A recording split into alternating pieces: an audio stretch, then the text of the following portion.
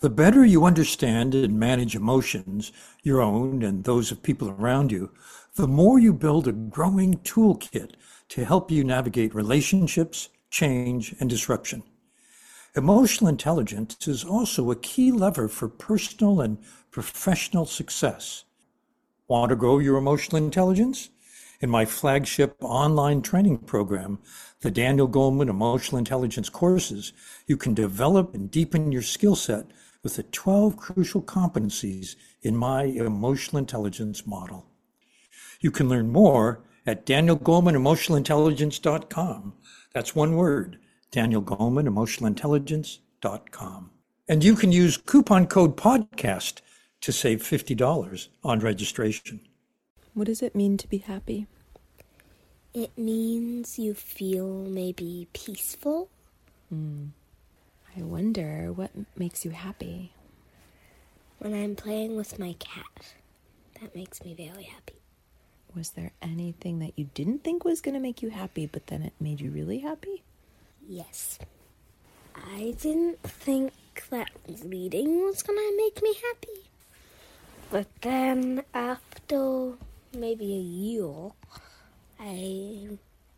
reading felt happy to me. I felt happy when I was reading. What do you mean when you say happy? Sometimes if something's about to happen, I'm excited. If something's about to happy? No! That was awesome. That was a great slip of words. I want to use that all the time.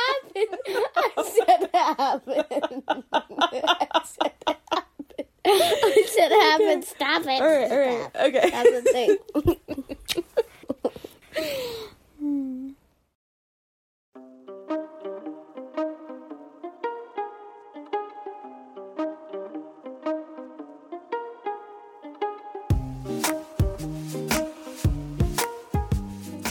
You're listening to First Person Plural, Emotional Intelligence and Beyond. I'm Hanuman Goleman, and I'm here with my co-hosts, Daniel Goleman and Elizabeth Solomon. What's up, Dan and Liz? Hello, Hanuman. Liz, I want to welcome you. I know this is the second show you've been on, the second podcast, but it's a delight that you're joining us as a co-host. Thank you, Dan. It's an honor to be here. In this episode, we're continuing the conversation from the last episode with Laurie Santos, where she dispelled some common myths about the source of our happiness and laid out what science says actually makes us happy.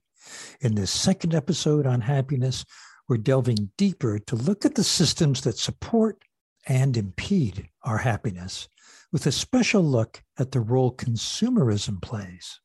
So in today's episode, we're actually going to be talking to Natalie Nahai, who is a marketing expert, about the ways that consumer psychology really looks at these sort of false concepts that Laurie talks about what makes us happy. In our last episode with Laurie, Dan, and Hanuman, we all shared a little something that we thought was going to make us happy, but which actually fell short. And so I'm wondering, as we sort of pivot to look at consumer culture, to look at marketing, to look at social media, if you two have anything to say about what you see in the environment, what is being marketed to you, what kind of lifestyle, what kind of values are being marketed to you, and what impact does that have on your buying decisions? When I was a kid, my family got a magazine, it was the New Yorker, that had ads that pictured very fancy people in fancy clothes doing fancy things. Ads for diamonds, ads for elite kind of cars. And as a kid, I thought, oh, isn't that great? Maybe someday I'll have that stuff. Then when I got to the point in my life where I could have had that stuff, I thought, what a waste of money. How about you, Hanuman? Anything that you feel that you, through marketing, thought was going to make you happy, but actually fell short? You know, I'm the kind of person that will go into a store and see a bunch of things that are really nice, and I put them in my cart. But by the time I get to the checkout counter, I put them all back because I've reconsidered what was I thinking 3 minutes ago? This is absurd. I don't need this piece of crap. or even if it's sort of a nice thing, I'm generally content feeling. So I was about to paint a really nice picture of myself, and it's true. I do have like some fairly simple needs. I feel I'm so grateful, and I say it regularly to my family, to have a home and food and loving support system, and it's amazing what we have. But there are plenty of things. Like, I have a desk that works fine. I'm about to buy a new desk. I think it's going to make me happier. We'll see. My desk is so messy right now. Just throwing this one away and getting a new one sounds really nice. Even so, I can think of all of the things I've bought that I never bothered to use. Some I never even unwrapped. But at the moment of purchasing them, I think I got a dopamine hit, like, oh, this is going to make me happy. This is going to be great. But then why bother? It's such an interesting conversation around material possessions. So I grew up, my father was an antique dealer. So I spent most of my weekends as a child in these shops, like sifting through buckets and barrels of gems and jewels and lost objects. And I've come to realize, in terms of acquiring things, that often it's the hunt that is, like, it's the treasure hunt that makes me happy. It's not actually the having of the thing, which has just been an interesting lesson in my life. This is such an important conversation that impacts every one of us daily. And I'm really excited to be able to share this with people. Let's jump in.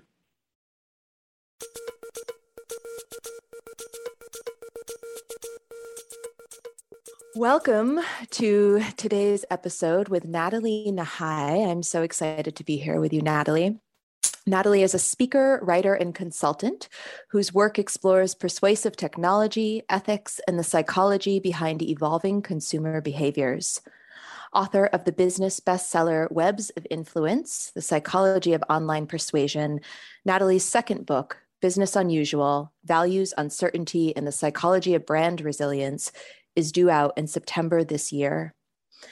With clients including Google, Unilever, Accenture, she teaches companies how to ethically apply behavioral science to enhance their online presence, communications, and customer experience. Natalie is also host of the Hive podcast. Thank you so much for having me on the show. I've been looking forward to this conversation. So before we get started, just to contextualize all of this under the umbrella of happiness, I'm wondering if you could share how do you think of happiness? What is your working definition of happiness, or do you have one? Well, so I think there's different ways to frame it. I think there's a kind of more short-term, pleasure-seeking, pain-avoiding, hedonistic, quick-fix happiness, which is more about that fleeting spike of dopamine that you get, or sensory pleasure, which some of us are much more prone towards seeking than others. Like, I love good food and a great movie. And so that kind of hedonistic type of happiness is very seductive to me and to many people, I would imagine, listening to this conversation. The other aspect of happiness, one of the other aspects, if we want to think of it in this way, is an ancient Grecian idea of eudaimonia, which is about our seeking purpose, self-expression. It's connected with what we might think of as a life well lived, one that upholds the values we aspire to, and that creates a sense of integrity. And it has these wonderful positive impacts if we're able to pursue this form of deeper happiness throughout the courses of our lives. So I think those are kind of the two lenses through which I would approach the question of happiness. I don't think they're mutually exclusive. In the research of my book, I was surprised by how much crossover there is, where you can find pleasure and purpose through brands who are climate negative, for instance, who also do really nice beer. So like, you can have something that tastes good while doing good. These things are not mutually exclusive, but it can be quite a helpful frame through which to approach the question of happiness. What, in your mind, what are the most significant changes in consumer behavior that you're seeing, particularly thinking about this two kinds of happiness, right? The pleasure seeking and the purpose seeking. How are you seeing consumer behavior evolve? So I think some of the trends that we're witnessing being accelerated now were already starting to take shape before the pandemic hit. So especially when we're looking at evolving consumer behaviors in Gen Z and millennials, so people under the age of 35, these two groups, or this sort of large cohort, if we want to put them together in that bracket, already showed much more interest in fairness, in justice, in inclusivity, in social justice issues, climate justice issues, in eudaimonia, in looking for brands and business opportunities that gave them a way in which to express their values, to find meaning and purpose. And so I think what's interesting is that even though these groups are two that have been the hardest hit financially in the last 18 months and beyond, they're also the group that has seemed to have been the most vocal advocates of these specific calls for progress, despite the hardship financially. And so what that says to me is that these are really quite deep drives that we need to take seriously, whether we're looking to transform our organizations as business leaders, or we're looking to reach out to customers and consumers in a more meaningful way. These sorts of trends are here to stay, and they're going to amplify as these people make their way into the workforce. And I'm hopeful about that, because I think we need to make big changes in order for our systems to become more resilient. So yeah, I think it's a welcome movement in the right direction, if I can be so bold as to say that.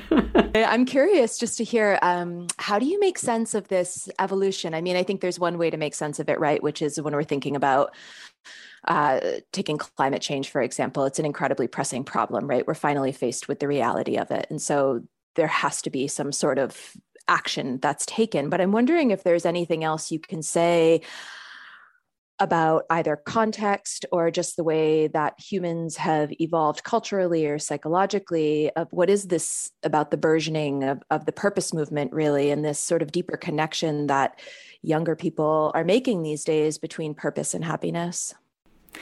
I think, and this is anecdotal, but based on the things that I've read and the thinking I've been doing on it, there seems to me to be a cultural context and a zeitgeist in which established, more kind of rigid, dogmatic forms of structuring meaning, I'm thinking more to do with religion and established forms of spirituality, these have taken increasingly a backseat over the last 10, 15, 20 years. I know that in the UK and in Europe, this is a trend that has been happening quite a pace, possibly ahead of what's happening in the US.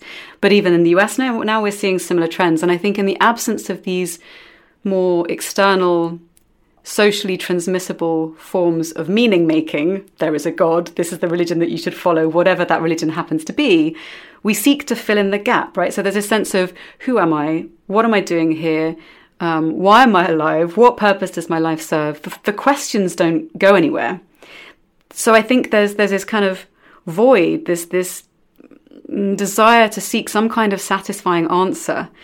And I think that in the absence of these answers, we're looking elsewhere for some kind of certainty, or at least a starting point. And it seems to me that there's also been, alongside this desire for brands and businesses to provide a sense of purpose and meaning, I think there's also been more of a shift in the media around books and podcasts that look at things like ritual, that look at philosophy. So there's a lot of stuff in the air happening where I think it points towards a deeper search that's taking place. And even with examples of, for instance, if we think about SoulCycle or CrossFit, these fitness kind of groups of people, they form cultures, and it's this culture that has a gravity that then attracts people, and babies are born there, people lose their parents and loved ones within the span of this narrative that's enmeshed in this culture. So I think we're finding ways to satisfy these questions and these urges in maybe not traditional, non-conventional ways that previously would have been fulfilled by religious institutions or educational institutions. It's so interesting to hear you say that, because I think it's true. Like, the existential questions don't go anywhere. To me, the existential questions are part of what it is to be human, right? And so as we look at the system of religion, if we take that as one system, which has become less prominent, perhaps, in the lives of younger people, and then we look at the sort of system of business, right? It's almost like shifting of focus is what I'm hearing, saying to like, okay, who's going to help me sort of find this sense of internal inspiration, make sense of really why I'm even here on the planet. And I'm going to sort of take us in a direction really quick, because one thing I find really interesting about your work is that, I think people talk about you as a marketing expert, and you very much are, but you're a business expert, you're a culture expert, and you're an organizational culture expert. And I know for me, I spent a lot of years working with the Great Place to Work Institute in San Francisco. They manage Fortune magazine's 100 Best Place to Work list. And one of the things I noticed about these workplaces where people reported high levels of happiness was that their brand and their culture were very much part of the same package. And so there was a lot of overlap, right, in terms of both the storytelling that was happening externally and internally, but also the way that values were really lived in both an inward and outward facing way. And so I think it's really interesting because I feel like your work really lives at this overlap as well. And it's something that I feel like not enough people have really articulated as being incredibly important or real. But I'm wondering if there's anything to comment on that, about that overlap of brand and culture, and particularly the relationship of that overlap to happiness. That's such an interesting conversation. I mean, we could really dive into all the details here. I think when it comes to happiness and it comes to, so the brand is about the kind of the story that you tell of the identity or the values or the personality of the organization. The culture stems from the values that you hold dear, the things that you say, okay, this is what we as a founder or founding group believe to be important. This is how we're going to orient the way in which we do our business. And then obviously that translates to the outside of the organization with marketing. If everything's coherent and linked up nicely, it should be pretty consistent inside and out. And I think if we think about it in terms of relationships, like on a smaller level, the friends that you cherish most often are the ones who have values that you understand, that you connect with. You don't have to agree with all of them. We're all messy and have hard edges and the rest of it. But you'll have some sort of kinship in terms of the values that you say you care about. You'll treat each other according to those values most of the time. And hopefully what you say and what you do are pretty consistent. And I think that's a pretty good blueprint for looking at how organizations can thrive. So looking at the qualities that enable values to be expressed with integrity within and without the organization. And in the book research that I did, there was kind of the 4 C's that lock directly into this, that how do you create a culture in which inside and outside the organization, you're establishing that you can be trusted, which is essentially what you want to do, right? So you've got to make an explicit commitment to your values. You have to be able to show congruence in word and deed. You have to be consistent over time, prove your track record, and you have to be coherent and do things for the right reason, not just because you think it looks good. So I think that kind of structure, when you see it within relationships, within and beyond organizations, it gives you a sense of the importance of integrity in trusting the culture that's been established and the people who've created that structure.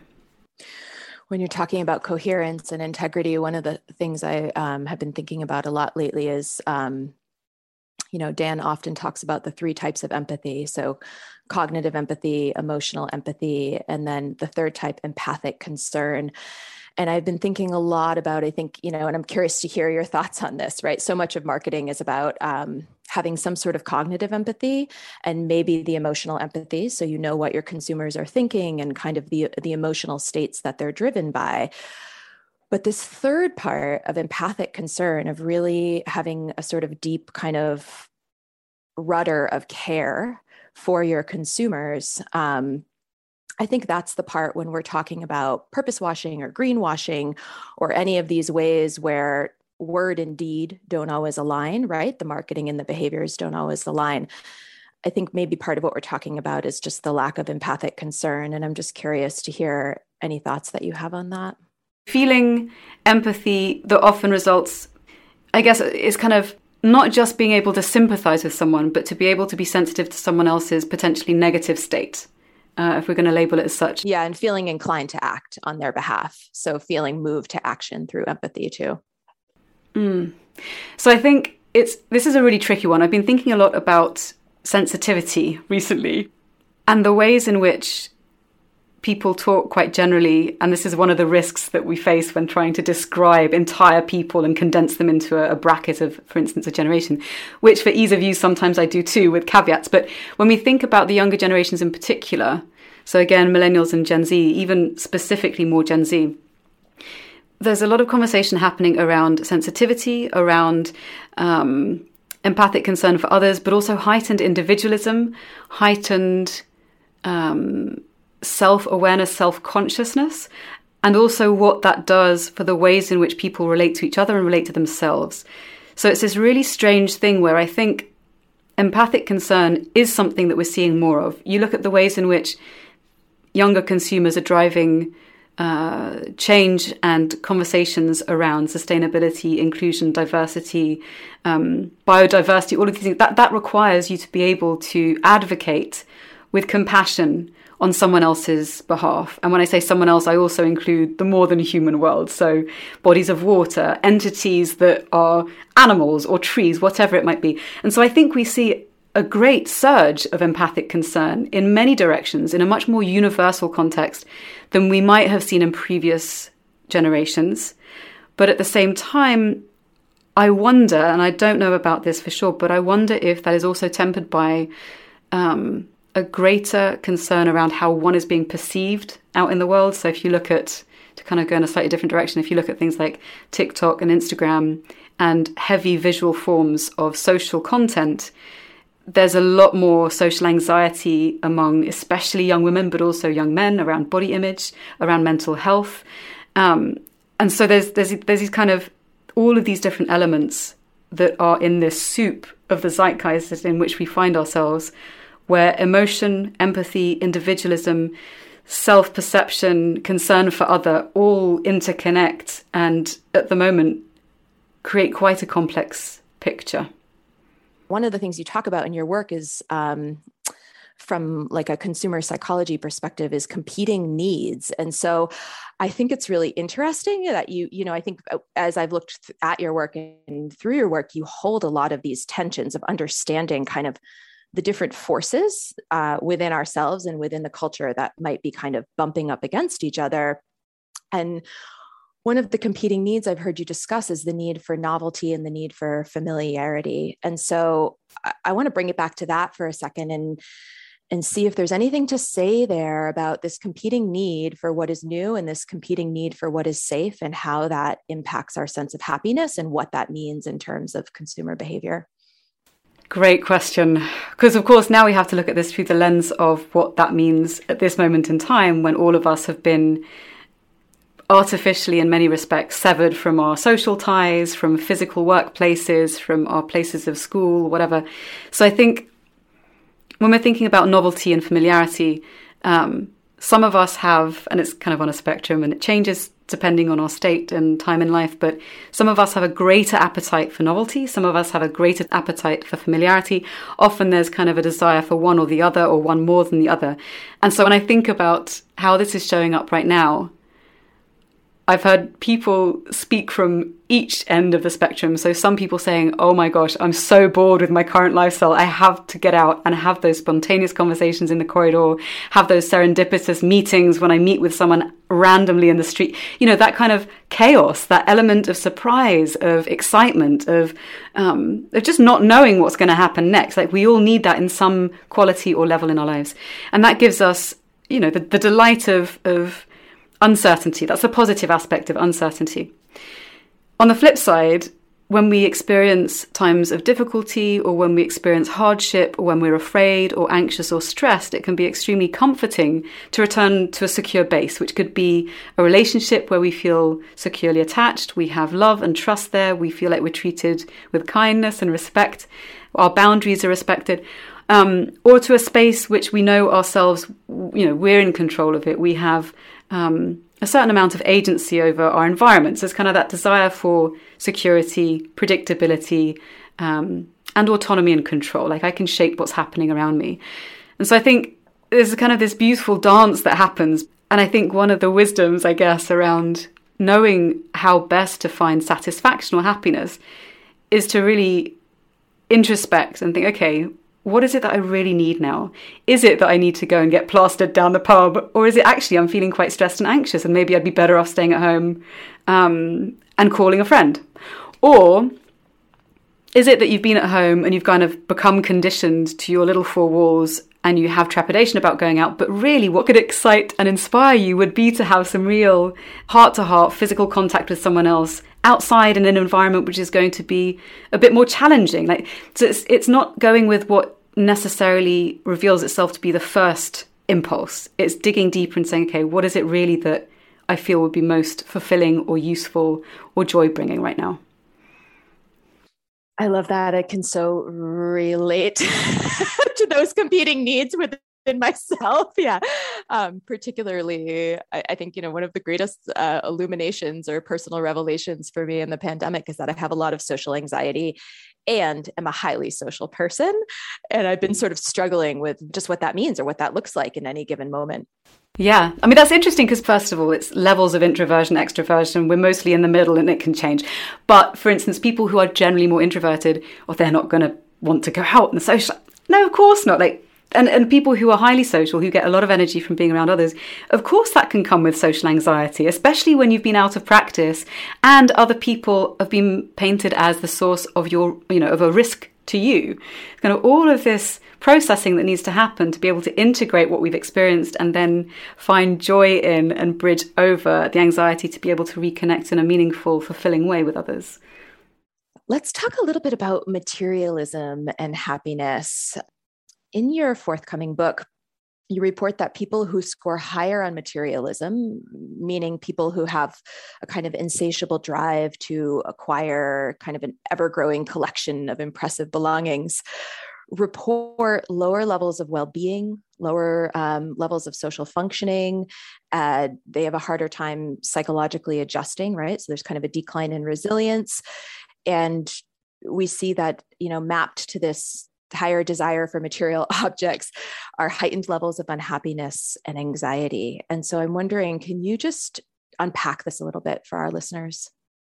So I think modern culture, and not just modern culture, would have us believe that the acquisition of ever more quote unquote valuable or status signifying possessions are what will make us fulfilled and happy. If I can just have the great car, if I can just have the new promotion, all of these things that are extrinsic or external motivators that give us a sense of having made progress in life. And actually tend to find, or I certainly experienced this when I came to Barcelona to live, having lived in London, which I love as a city. But we tend to find that these things can give us short-term, hedonistic, immediate feelings of happiness, but that effect is really quite short-lived. And it certainly doesn't replace the fulfillment and ongoing sense of eudaimonia and well-being that we get from, for instance, relationships that are nurturing, that are fulfilling, having connections with people that we find kinship with for whatever reason, engaging in activities that give us a sense of joy or purpose or flow, being able to contribute to something that is bigger than ourselves, so something which is self-transcending in nature.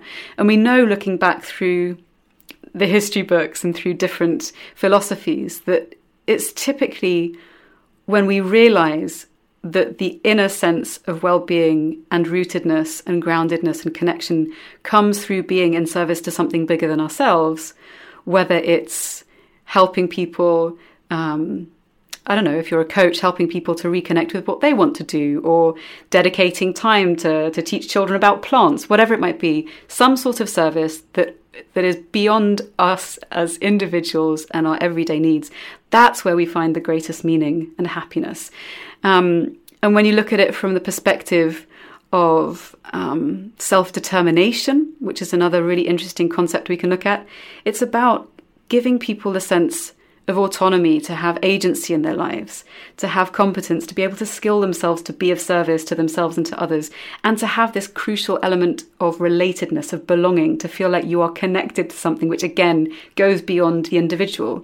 So I think when we lose sight of these things, of our agency, of our desire to grow, to develop, of our need to belong, when we lose sight of that, through whatever means, it becomes very easy to convince people that the sense of loss or disconnection or unease or unrootedness can be fulfilled by consuming something to bring it in. And for me, it's definitely food. I mean, this shows up for all kinds of people. It's food. You know, in my family, culturally, acceptably, it's if you're unhappy, you eat. You show your love, you feed. It's, you know, and everyone has a different version of this, right? But it's that thing of, how do I fulfill myself? How do I satisfy this need? How do I fill what is basically, I guess, kind of a hole that cannot be satiated unless through meaningful contact with others in a context that's bigger than ourselves. So it's kind of, that's where my mind goes to when we think about materialism, we think about the cultural context, and how now in particular it's possibly more important than ever before to remake those social bridges and to make sure that we locate ourselves in a framework that gives us meaning and purpose, because we need that. The world needs that. If we're all totally screwed over by our sense of disconnection, which so many of us are struggling with in one way or another, how are we going to deal with the crises that face us? We're not. We need to come together and collaborate. And that's a good place to start, I think.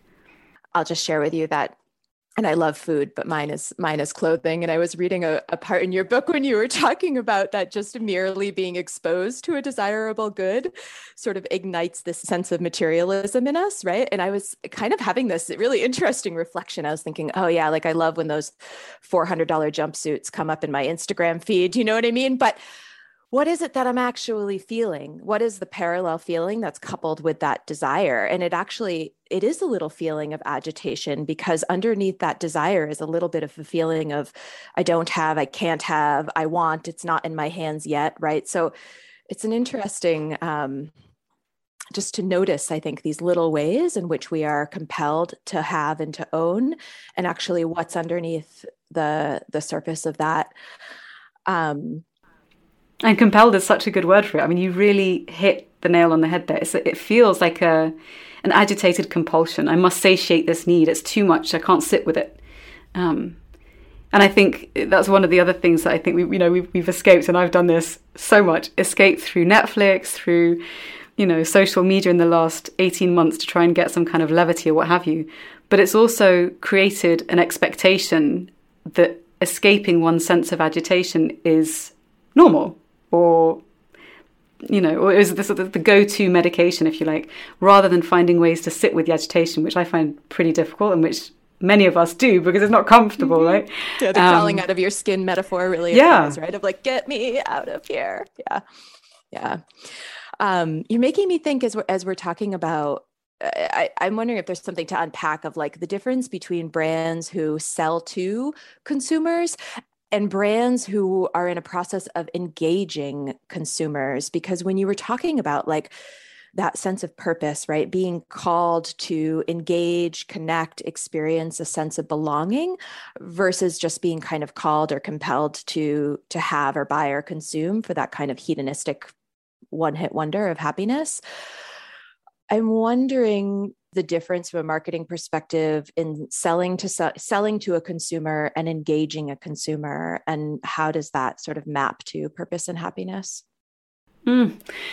So I guess the first thing to say is that all of us, through our work, are aiming to get money so that we can live, because we live in a capitalist society and that's how it functions for the most of us. So whatever way you're reaching out to customers, whatever your business, you're selling something. And I don't know why I find that I find it difficult to accept that. Like, I fundamentally don't like accepting that premise, but yet we all work to make money, and I like making money because it gives me things that I want to do or gives me permission to travel. So when we think about the ways in which we can sell, are you selling and that's it? Is that all you're contributing to the world? Or are you selling in a way that helps people express their values because they're buying a product that they know is ethically sourced? They can see the provenance of what they're purchasing. Maybe it has a net positive effect. Maybe it's, a T-shirt that's been created through regenerative agricultural practices, or whatever it might be. And so I think when we think about happiness and consumption and selling and the ways in which we communicate what it is that we're selling, there are brands that will do the whole kind of virtue signaling. Yes, this line is ecological, but then everything else in their supply chain is exploitative and causes damage. And then there are the brands who are few and far between, but they are increasing in number, that actually are doing the right thing for the right reason. They've been doing it for a while. Maybe they're lone wolves in their pack, like Patagonia. You know, there's a reason that they get called out so much. It's because they're one of the few to be called out that have a really strong track record, that were doing quite alternative things when there wasn't even a social demand for it. And of course, now everyone is awash with these ideas of purpose and meaning and sustainability. And so I think when you can see a track record of a brand like that, when they say, look, we care about this. Yes, our products are going to be more expensive, but we're going to repair everything that you send in. We're going to help support financially and through our social channels initiatives that are aligned with the values that we're very clear about espousing. That's going to attract people who, yes, of course, they want that consumption. They want to buy something that's good, that's nice, that feels good, that looks good, that has that status attached to it. But they're also wanting to engage in something that, again, goes back to this idea of doing something that's bigger than just buying. You know, we have to buy things to live because that's how we've structured our societies. So why not buy something that every time you put it on, you're reminded of the fact that by buying this thing, you're somehow contributing back into the system. It's interesting, that image you just painted of someone trying on something and feeling a surge of sense of deeper meaning. It makes me want to ask, do you think businesses have a role in influencing societal happiness? Yes, they do. And I think it's a tricky one. Again, the reason I kind of wince and laugh at the same time, because it's such a provocative and useful question, is that if we think back to the materialist idea, we tend to consume more when we're unhappy and anxious, and when we're living in a society that tells us that that's the way that we get our needs met, right? So there's it's this double-edged sword where in order to consume, there has to be a desire to consume. There has to be a lack or a need for something. Now, you can have a utilitarian need for something, which may have very little to do with your sense of agitation or loneliness or anxiety, whatever it might be. In which case, yes, of course, we need a certain amount of clothes to clothe ourselves, unless we're somewhere warm and we want to be nudist. Great. But most of us need clothes. Most of us need a roof over our head. We need technology to have conversations such as these. And so there's certain things that we need to have to be able to function well. Then there's all the extra stuff. You know, I've got a closet that's got clothes that I've kept from like 15, 20 years ago. I can't fit into them anymore. I keep them and they make me feel mildly guilty and shameful towards myself for keeping them or for not fitting in them. You know, all these things. But you keep them. So we've got more stuff than we need.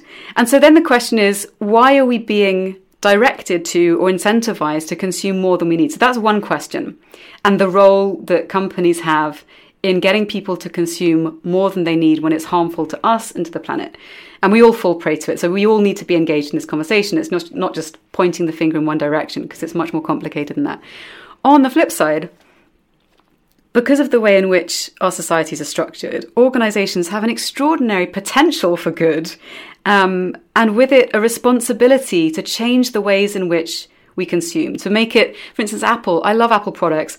I hate that every 4 or 5 years something breaks or something's irreplaceable and I have to literally go and buy a new laptop.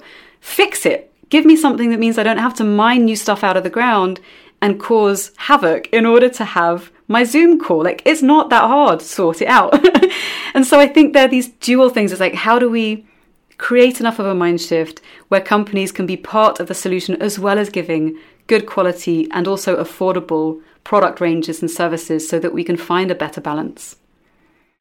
So if you were to name one key way in which people can future-proof their business, given everything we just talked about, what would it be? It would be, think about the future that you want your child or child of loved one to inhabit in 30 years' time. And then think about how you, in your role, whatever that role is, in your business and in your social circle, can help make that positive vision a reality.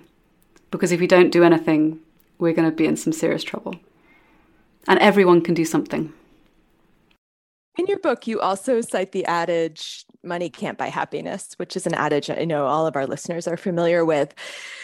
And you point to some of the research around happiness and income levels. And I'm wondering if you can tell us a little bit about the connection between happiness and income and the connection between economic freedom and materialism and what this means in the context of happiness.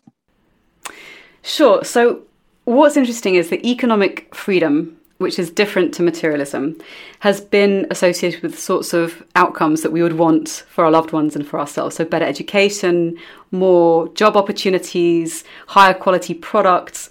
And so it's also connected with or correlated to signifiers for well-being, which is all well and good. But what is interesting is that there is mixed research around individual income and how, if you get to a certain level, there was one study that showed that if you get to $70,000, $75,000, after that income then tails off your level of happiness. So if you reach it, sure, it boosts you up until that point, and then when you make more, it doesn't necessarily have an impact beyond that. Other studies that have since come out refute this idea. So it's something that already and still has question marks around it. I think what is clear is that materialism in and of itself, when it's not connected in a context in which there are other things that are vital for well-being, like relationships, belonging, a sense of direction in one's life, a sense of purpose, it's just not going to fulfill those needs. Once we've got our baseline needs met, which I believe everyone in the world, in an ideal world, would have, whether it's through universal basic income or any other means, once that's been met, then it's arguable still how much more we can consume in order to be able to feel better with ourselves. And so I think, as an example, I was kind of going to go down this track earlier, but then I think we got off into more interesting conversations. But as an example, when I was living in London, it's an expensive place to live. There's amazing restaurants and bars, but you can go out, spend maybe 3 hours, because it's cold and it's winter and everything shuts at 12, 3 hours with friends in an overcrowded bar or in a high-end restaurant, eating and drinking, and then you go home and then you're by yourself or with your family, whatever. But everything is squeezed into this tiny window. It's expensive. It's short-lived. It's like an espresso of culture and meaning, if you like. And for me, at least, it's just not satisfying. Coming here to Barcelona is a very different style of life, mostly because the culture is different. The weather is different. You can go out, have a couple of beers on a square, bring a guitar with friends, and you can be there for 6 hours. No one's going to move you along. You're not paying that much. Maybe you spend €5 on your drinks and a couple of snacks. And yet the feeling of satiety that you get, or at least that I get when I walk home at night, is so different to that I would get in London. I don't have this kind of gnawing sense of, that was nice, but it wasn't enough. Here it's, I feel so full and alive and grateful to be here. I feel cherished. And there's something there that I think that I've certainly noticed I've missed this last year, this feeling of being cherished or cherishing of others, where you're able to just be together outside of the context of consumption, outside of needing to buy things or be more material or signify your worth in financial terms. It's just that kind of being together in a space, spending time. And that is just so precious. And I think if we can find ways to design that into places where it's maybe less of an everyday feeling or occurrence, then that would really benefit the well-being of all of us. You just made me, I'm getting on a plane and I'm coming to Barcelona. Yeah. Yeah. So in your work, you often talk about two things. You talk about culture and you talk about context, and, culture being, from a marketing perspective, what different forms of persuasion or marketing work in different cultures based on the values of that culture. And then context, one of the ways I've heard you describe it is, what is the digital context that we're marketing in when we're thinking about digital marketing? So Instagram being one digital context, Facebook maybe being another. And I'm curious, when we're talking about happiness and we're thinking about what happiness looks like in different cultures and different contexts, what have you sort of learned about that in your research, or is there anything that you can say about that? Cross-cultural research on happiness, that's a really interesting one. I can't speak in great detail to it because it's beyond the scope of most of what I look at, but I can speak to the fact that there's some interesting dimensions, kind of like personality traits are to people, but cultural traits, are to a specific country. So there's some work done by a fascinating Dutch academic, Geert Hofstede, and he looks at these different dimensions or traits that you find in specific cultures. So it might be how collectivist you express yourself as within your culture, how collectivist your culture is, how individualist. It's power distance, so how much distance there is between those who have great authority and those who don't, and so on and so on. And what's really interesting is that while many of us in the West might look at happiness as being connected to, for example, individual freedom of expression. You know, we're highly individualistic societies in many instances. We might look at countries that are more collectivist, maybe China, for instance, and think, well, hang on, how on earth can they be happy? They don't have individual freedom. First of all, that's a very ethnocentric perspective to take. That's our kind of context. But secondly, we can find it hard to make sense of how other cultures that are dissimilar on the surface to us find their happiness. And of course, then you have to dig beneath the surface and say, okay, well, of course, in each society, there's going to be more or less room for self-expression. In some countries, there's very, very little. In other countries, there's a lot. Equally, in some countries, there's going to be more or less emphasis placed on belonging, on culture, on ritual, on collective action. And that's going to bring a different source of happiness and meaning. So I think when we're thinking about happiness within cultures, it helps to take a nuanced approach and to see, well, what are the traits of this culture and how do they encourage certain forms of meaning making and happiness seeking and prioritize those over others? And then we can learn from each other if we take that view. Yeah. And I would say that that's even happening, you know, within the United States in smaller pockets where different cultures or different demographics are getting together, right? And there's different ways of tapping into that sense of meaning or different ideas of what happiness is. Let's talk just for a minute about your podcast, The Hive, which is so wonderful. And I actually want to ask you a question that you open up your podcast with to each of your guests. And I knew that was going to come bite me. One day it was coming for you. This is the day. Oh no. Playing with fire. So the question that I hear you ask your guests at the beginning of each show and that I want to ask you today is, what do you think is happening in the global human psyche right now? I would probably say that we are experiencing a huge amount of tumult at the moment in different ways, in different contexts across the world. Some of us, and it's showing up in all sorts of different ways. So some of us are really dealing with acute loss of loved ones, of homes, whether it's through forest fires, through flooding, through the COVID-19 pandemic, through work. And others of us have been, by serendipity or luck, have been relatively unscathed. And yet everyone is having to confront the fact that we are on this beautiful, precious, fragile planet together. And if we don't take collective action, we're going to end up in a really awful place and there's going to be a huge amount of suffering. And so I think even though we have a diverse range of lives and experiences happening all at the same time in the billions of people that exist across this planet and the billions of other entities that exist with us, we all have a collective responsibility to take this opportunity of rupture to try and find a path forward towards repair. If we don't do it now, I fear it's going to be too late. So it's a perfect opportunity to really ask ourselves, what can we do? How do we want to live? And what kind of world do we want to leave those who come after us?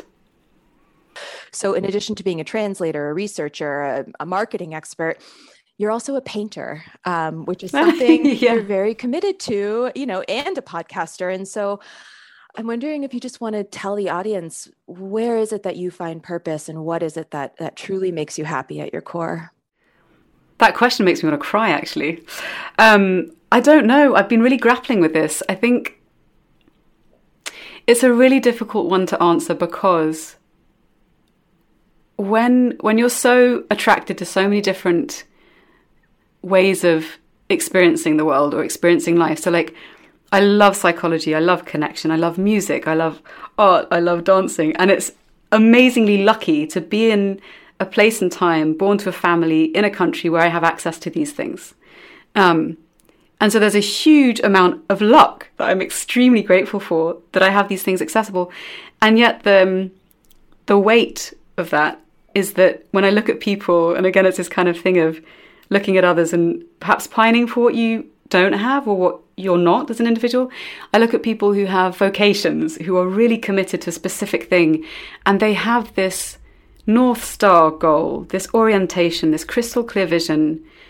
And of course, there's going to be days when I'm sure they also question what they're doing, but there's this sense of direction, which I find when you're someone who has many interests, can be quite difficult to locate.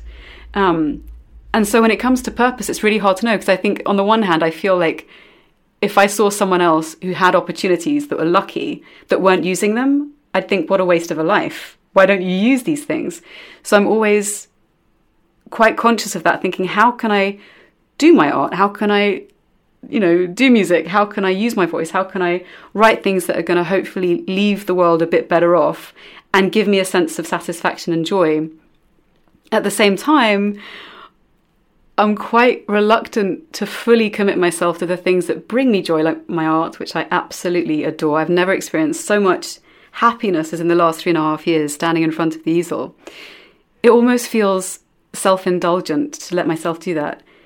And then I'm reminded of the fact that when we need great cultural and societal change, where do we find that change? You find it in your music, you find it in your art. And so it's really an inner struggle for me to give myself permission, to give myself over sufficiently to the art and to the music, to allow myself to deepen that practice, to see what could come of it. Because I feel like if I don't, I will have wasted my life. But I find it hard to create an inner sense of value. Again, this kind of capitalist structure that I've internalized, to say, if I'm not making money from it, if it's something which gives me personal joy, is there merit to that? Consciously, I think yes. Emotionally, I haven't found a way to plug that in. And maybe it just comes through doing. I have a sneaking suspicion that my mind just needs to hush and get out the way, and I just need to do it, and the rest will come.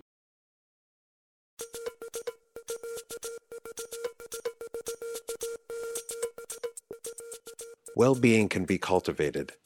Mindful awareness, attention, and goodwill are important parts of well-being, and they are the 3 pillars that the Thriving on Change video course is built around. To join Elad Levinson in this insightful series as he talks with Dan Goleman, Mirabai Bush, Sylvia Boorstein, and more, go to keystepmedia.com/shop.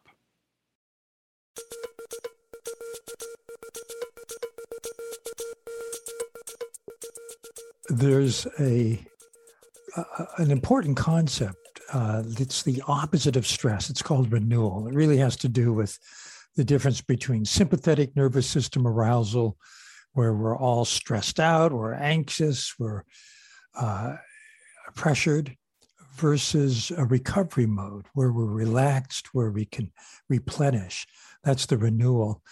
And what she's describing in Barcelona is a renewal experience, being with people who make her feel good, as opposed to being in a high pressure situation. An espresso of culture is the phrase she used. That's very vivid. It's very high energy and very short-lived. It's like a caffeine high, and then you're down. But when she comes home from being with people in Barcelona, where she feels cherished, it's quite a different experience. It's a renewal. Yeah, it's so interesting to be sold a lifestyle. Sometimes I find myself looking at advertisements and I think it's the object I want. And I'm like, it's not actually the object I want. It's the beach that person is standing on. It's the smile on their face. It's the way that their hair is blowing in the wind. I actually want to be there. I could care less if I was wearing that particular outfit. And so it's, there's a lot of leveraging of our deeper desires in marketing. Marketing is leveraging our deeper desires and taking advantage of the kind of cognitive confusion where we identify the product being marketed with all of the glitz and glamour and sizzle that it accompanies it. And the brain makes that mistake over and over and over, and our economy is built on it. As I'm listening to us talk, I'm just hearing the immense privilege in our conversation and just want to recognize it, because the ability to buy things that we don't need is huge, and that's basically what we're talking about. And or I even think about the quality of things, because often I'll see something that's in an advertisement that's quite nice, but then I'll go and get some like crappy equivalent of it because it feels like I can afford that. And it's not an equivalent, it's crappy and not a perfect equivalent. And that's the reality for so many of the people. So as we're having this conversation, I just want to couch it with that awareness, because it's a very privileged conversation to be able to have. And I am so grateful to be able to have that conversation, and I want everybody to be able to have this conversation. Hanuman, thank you for that point. But I think that the same kinds of marketing are used in the poorest neighborhoods as well as the richest. So, for example, the body's natural yearning for good nutrition gets satisfied by junk food with salt and sugar and empty calories, which I think is a crime, but it takes advantage of the same cognitive confusion where, oh, it looks like this is going to be satisfying. This is going to give me a hit that's happy. When in fact, it's bad for your health. And I think there are images of aspirational wealth in all modern cultures. Have you ever seen the movie The Joneses or something? It's about a family that was planted in an upscale community, and they're constantly given all of the nicest, newest things to flaunt so that their community wants them. Yeah, it's interesting. I have been reading a little bit about mimetic desire and the desire that we have to mimic those who are closest to us. And I think this too creates a lot of this aspiration to have and to buy, which is this way that we are kind of wired to understand our sense of belonging in our community and in the world through appearance, material objects, etc. So it's very layered.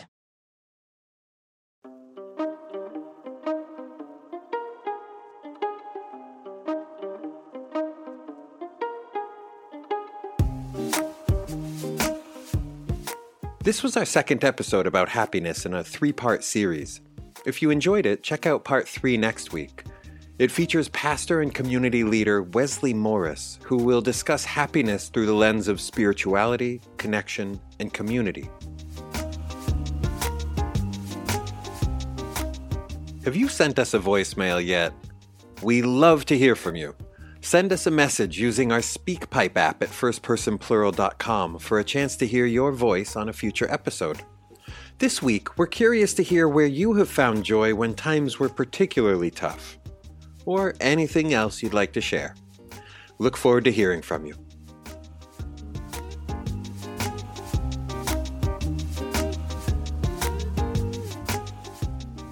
Thanks for listening to First Person Plural, EI and beyond. Subscribe now and sign up for our newsletter to get notified as new episodes are released. This show is brought to you by our co-hosts, Daniel Goleman, Hanuman Goleman, and Elizabeth Solomon, and is supported by KeyStep Media, your source for personal and professional development materials focused on mindfulness, leadership, and emotional intelligence. Special thanks to Isis, whose voice you heard at the top of the show, and to today's guest, Natalie Nahai. For guest bios, transcripts, and resources mentioned in today's episode, check out our episode notes on our website, firstpersonplural.com. This episode was written and produced by Elizabeth Solomon and me, Gabriela Acosta. Episode art and production by Bryant Johnson. Music in this episode includes Space Rhythm 1 by Secret Circuit and theme music by Amber Ojeda. Until next time, be well.